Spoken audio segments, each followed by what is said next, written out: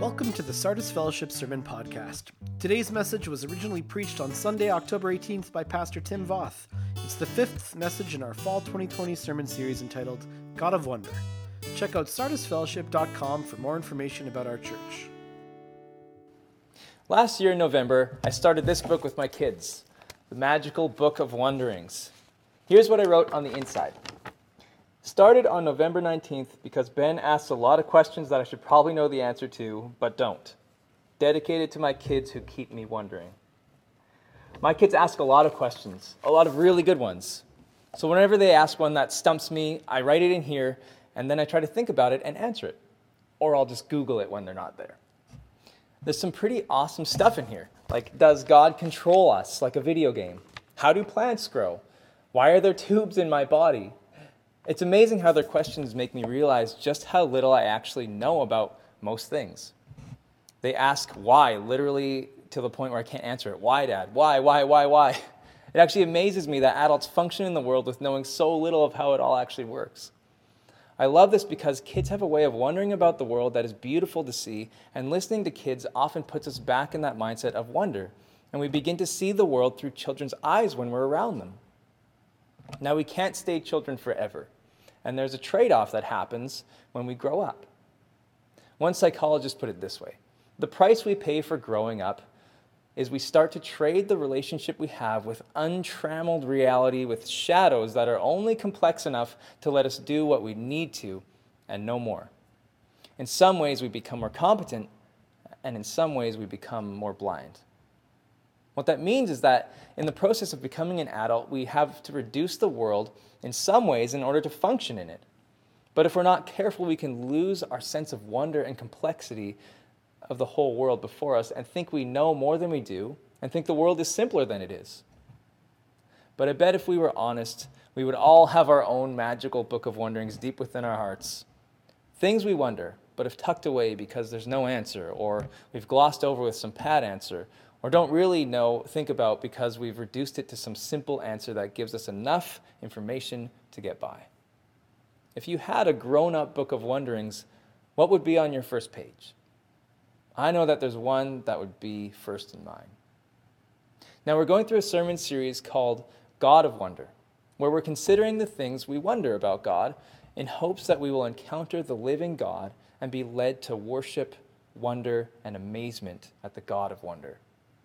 And the first thing I wonder, if I'm being totally honest, is God, why do you allow suffering? That would be the first question, first page, hands down. God, if you're all-powerful and all-loving, why is there suffering in the world? Or even more to the point, why do good people suffer? Sure, you do something stupid, you get hurt, it makes sense. People we think of as criminals, evil people, they suffer and they get what they deserve, justice. But what about good people, honest people? I know I'm not the first to wonder this. Many have wondered about this, and I'm sure you have too. Whether you're trying to untangle suffering you've experienced in the past, trying to console someone who you know who is currently suffering, you look at the world and see suffering everywhere, or are yourself right in the middle of tragedy and pain? This question is usually asked one of two ways. The first is as an intellectual, philosophical dilemma, and the second is as a deeply personal, experiential struggle. For the first, this is a philosophical puzzle that questions the existence of God. For the second, it is an intensely real, here and now, guttural plea, and no amount of abstract semantics or philosophical wizardry will change the deep hurts and lack of trust in a God who would allow, fill in your own blank, a pandemic, people overdosing, people in hospitals passing away without being able to see their loved ones, freak accidents, terminal diagnoses, chronic pain, losing a child, a spouse, a sibling, a parent, a friend, losing a job, relational turmoil, stress, or even just a stubbed toe. We're left with the simple question, why, God? Why? Now, there's a lot of good that can come from thinking about it the first way. This is usually through the discipline of apologetics or defense of the faith and systematic theology. There are a great many of theologians and apologists who have tackled this question much, much wiser and deeper thinking than me. Some more modern ones you might want to look into if you're interested that have been super influential to me would be Ravi Zacharias, Timothy Keller, Donald Blosh, William Lane Craig, and C.S. Lewis, to name just a few. But I want to take us in a different direction here. and you may be disappointed that I won't quite tie a neat bow on the answer to this question. In fact, spoiler alert, I won't even answer the question. But keep that in mind, because there may be a reason for it. I want to look at this question more through a story, through the eyes of a man who lived it. A man who millions throughout history have looked to as a model for what it looks like to have faith in God while suffering unjustly. A man whose journey of pain is forever etched in the pages of the Bible. And that person was Job. Job was a man who was wounded greatly, who wondered loudly, and in the end he worshipped humbly. Now, Job is a book in the Old Testament, and it is an amazing work of literature and inspiration, and I won't have time to go through it all, nor do I presume to fully understand it. But I want to do a bird's eye overview of this book and his story. So Job was a man who lived thousands of years ago, who was in a place called Uz. The biblical authors describe him as a blameless and upright one who feared God and turned away from evil. He makes sacrifices, he has a full family, he's successful, he's a genuinely good person who seems to walk in wisdom, care, and love and righteousness. Now, in light of this, you might expect the story to follow about a man whose life goes exceptionally well. But it's just the opposite. But before we get there, we're transported to a different realm, to a heavenly realm, and we, the reader, get a peek behind the veil of reality, so to speak. We get a picture of the heavens where God dwells. And it seems that we have walked in on some sort of celestial staff meeting. So much strange stuff is happening here in the story. But it is intentional. There's one among them called the accuser, or the one who's opposed, or the Satan. Now, there's no reason to be skeptical of Job's righteousness. God himself affirms it. But this accuser seems to think that Job has found a loophole in God's justice policy and is exploiting God for his own gain. He only worships you because you bless him so much, says the accuser. So God allows this opposing being to cause Job's suffering as a test. But before we get lost in the details, I think this section functions as a literary device the author has told us in order to give us an insider detail that we need to remember throughout the entire book if we're to understand it. Namely that Job is righteous. He has done nothing horribly wrong. He has not earned any of his suffering. There's something going on behind the scenes of Job's life that he can't see, and we can. But just because we can see it, this doesn't mean we can fully understand what's happening back there. So Job encounters a series of horrible events all in a row. A traumatic, catastrophic barrage of suffering, pain, and loss. All his wealth, gone. All his kids, gone. All of his health, gone. All of God's blessings and gifts that Job enjoyed, gone. And what is left is a pitiful man, covered in sores and ashes, left to wallow in his misery and pain. And by now you should be feeling outraged at the injustice on these pages. What in the world was that about, God? All this suffering and pain and death just to prove a point to some angelic being? That's cruel. That's unjust. Why? Why would you do that? The story is set up for us to grapple with the question of why God allows such horrible suffering, and we wonder, along with Job, right in the middle of the misery and the mystery. He was wounded greatly. But listen to Job's response. He tore his clothes as a sign of lament and fell down and worshipped. Blessed be the name of the Lord. So Job does have faith. And immediately the accuser's proposition that Job just worships God because God gives him stuff is leveled. But we can't make the mistake of thinking that Job's worship was neat and tidy and sanitized and resolved and trite. Through the next 30-ish chapters, Job shows just how messy that worship looks while he's on an emotional roller coaster of grief and suffering. And this roller coaster doesn't take place alone. Job has 3 friends, Eliphaz, Bildad, and Zophar. They come to him and they see how greatly he's suffering, so they're just silent with him for 7 days. And this was truly their finest hour.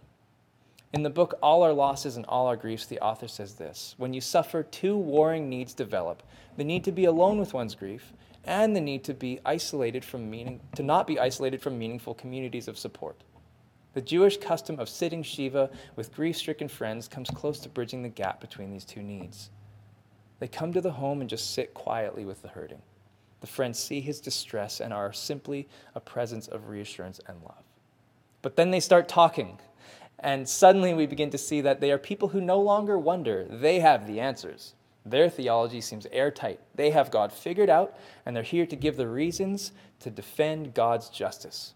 Indeed, for some religious people, it seems more important to defend God than to attend to the needs of those who grieve. To the friends, Job throws a wrench in their theology. The reasoning goes as follows. God is just. This is true.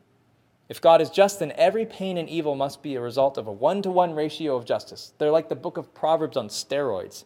If you do good, you get good. If you do bad, you get bad. None of the subtle, nuance or generalities of wisdom literature. Job must have done something wrong. They have reduced God to a formula. Therefore, rather than seeking to console Job with the affirmations of love, mercy, faithfulness, complexity, and wisdom of God, they begin to pester, judge, critique, and accuse Job of being a bad person. They say things like, "Who that was innocent ever perished?" That if you just agree with God, good will come to you. That Job is basically a maggot or a worm, and that Job even deserves worse than he's getting. They even begin to guess about what evil stuff Job has done. They start with a big assumption. God doesn't allow bad things to happen to good people. If they're suffering, they're bad. Now, as the reader, you should bristle against this. Not only because of lived experience, you've most likely seen bad things happen to decent or innocent people, and good things happen to horrible people. But you have the inside scoop in the story. Job is innocent and does not deserve this. While they think they know how God works, you as the reader see that they are wrong and that there's something much more complex taking place. This can't be the answer, and Job knows it. He pours out his heart. He pours out his complaint. Look at the vacillations of this man in the middle of suffering. Some moments he's in the depths. God has denied me justice. God is violently against me and hates me, and he orchestrates all injustice in the world. Other moments he's full of faith. Listen to these. Though he slay me, I will hope in him, yet I will argue my ways to his face. Or I know that my Redeemer lives, and at the last he will stand upon the earth. Yet in my flesh I shall see God. All these words, he says, are just wind. He just needs to talk it out. He needs to wrestle it out and open up to God. But his friends get caught up in the details of the words and pin him to the wall for it. The worst among them is Zophar. This is how one commentator describes him. Job has no obligation to keep to the prim conventions of pious talk just to satisfy people like Zophar.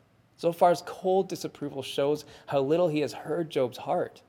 His censorious chiding shows how little he has sensed Job's hurt. Job's bewilderment and his outbursts are natural. In them we find his humanity and our own. Zophar detaches the words from the man and hears them only as babble and mockery. This is quite unfair. Zophar's wisdom is a bloodless retreat into theory. But notice as you read through the chapters that Job is the only one talking to God. Others talk about him. Job talks to him. I want to meet you, the Almighty. I will make my complaint to you. It's like he's saying, enough of this back and forth. You have no answers for me. You're horrible comforters. I need to meet with God himself. And he makes his final case. Here I am. I await for your answer. He has wondered loudly. Then all is silent. It's almost like the collective wisdom of the ages is spent and there's nothing left to be said, and we're left with no answers after 30 chapters of poetic theological battle. But then a friend speaks who quite honestly perplexes me. His name is Elihu, and I'm not sure of his literary function in the story. Maybe we're supposed to think, aha, after all this person will have the answer. Job wants to meet with God, and now this person will bring the truth of God. But here's what he says. And to be fair, it is a little more nuanced than the other three friends. He doesn't have their view of justice, but rather says that God is just, but we can't necessarily see how. That God is greater than our perspective. That Job does not have the vantage point to make such accusations about God. Now, this actually foreshadows what God is about to say about himself. And I wonder if we're supposed to feel that while Elihu speaks closer to the truth of the situation, it is still only something said on God's behalf. But it is still not an encounter with God. And that is what Job needs, and that is what we need. Not to hear from humans their theories of suffering, but to encounter the living God ourselves. Then finally, after all is said, God does show up. Job gets his wish, but be careful what you wish for. We expect that God has shown up to answer Job's question, but suddenly the roles reverse. Job, I am the questioner, you answer me. God suddenly takes Job on a virtual tour of the universe. Where were you when I laid the earth's foundations? Have you ever given orders to the sun and it obeyed? How many stars can you hold in your hand? Can you feed all the animals on the land and sea? Do you even realize they exist? Can you even think about them all at once? God is basically saying, Job, your perspective is so incredibly small. There's no possible way you could ever understand even the smallest bite-sized sample of how I'm running this universe and this world, let alone your life. You are part of an infinitely complex cosmic system, and you can see this tiny little bit of it for a short amount of time. If I manage all of this, all of the mysteries you don't even know about, what makes you think you could understand what is and what is not ultimately just? Would you discredit my justice? Job comes face to face with the God of wonder. Job gets his wish. He meets with God, but he's too overwhelmed and in awe to even make his case. Here's how he responds to this encounter. I had heard about you, but now my eyes have seen you. Therefore I despise myself and repent in dust and ashes. He worships humbly. Why?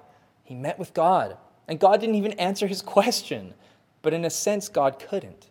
This question assumes Job has the vantage point to understand the answer, and God simply says, you can't know the answer. The narrative builds and builds and builds and builds to the answer. Then he's left with the wonder and the mystery he started with. Hence why I said you may be disappointed, but more on that in a minute. Now, the epilogue to this story is so crucial. After the Lord had said these things to Job, he said to Eliphaz the Temanite, I am angry at you and your two friends because you have not spoken the truth about me as my servant Job has. As my servant Job has. That's like incredible.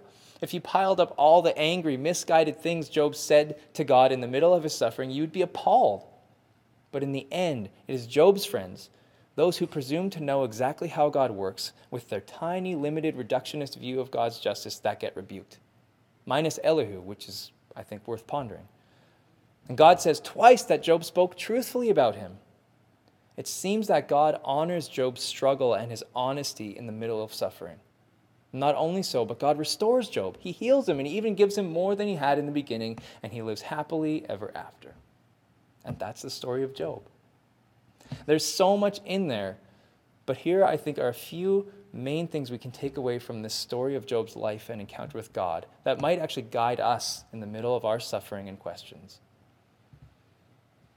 The first is that God is far more complex than we realize, and our perspective is so much more limited than we often think it is.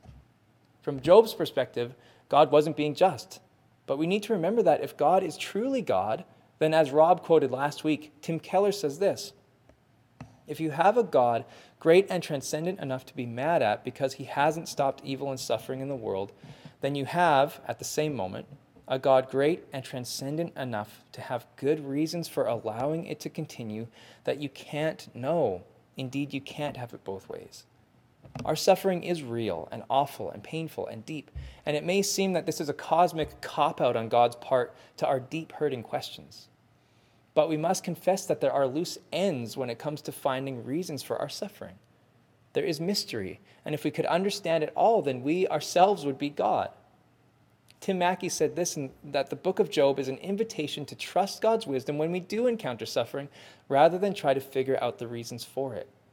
When we search for reasons, we tend to either simplify God like the friends, or like Job, accuse God, but based on limited evidence.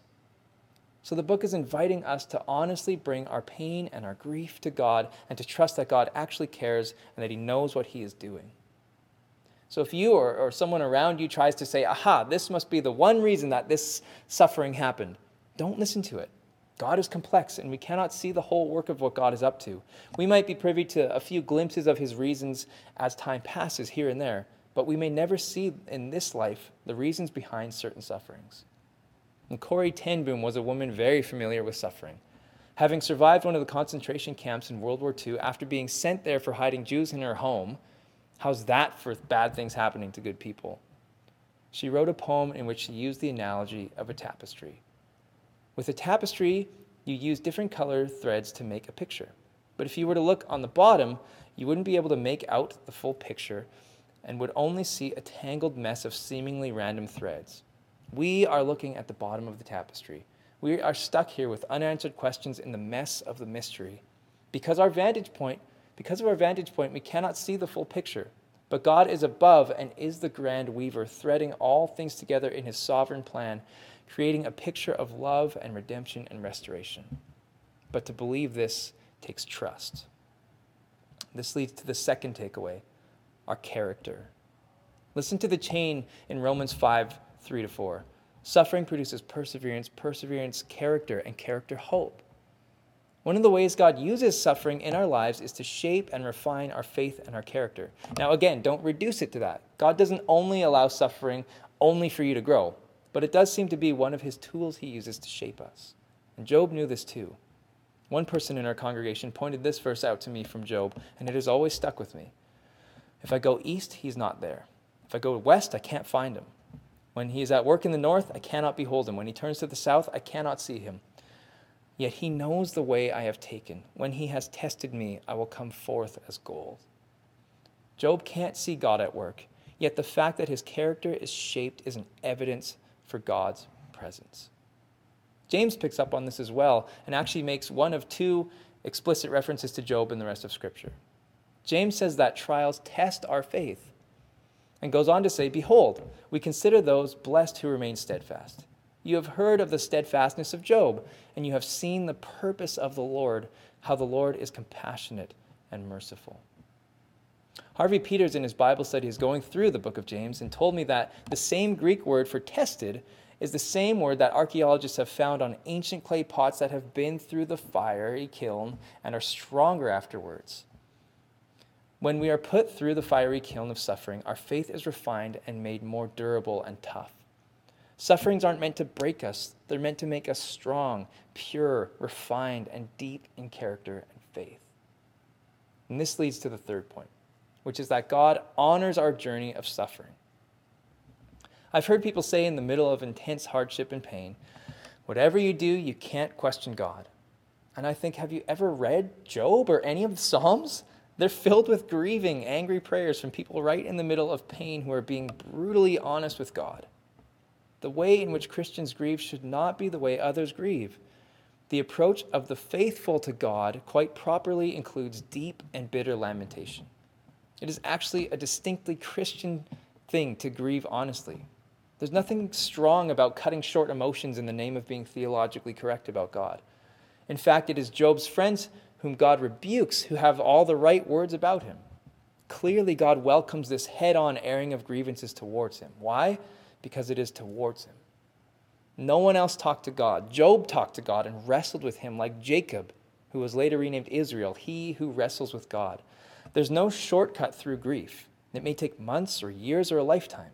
But the journey in the middle of it is what matters, not how fast you can get answers.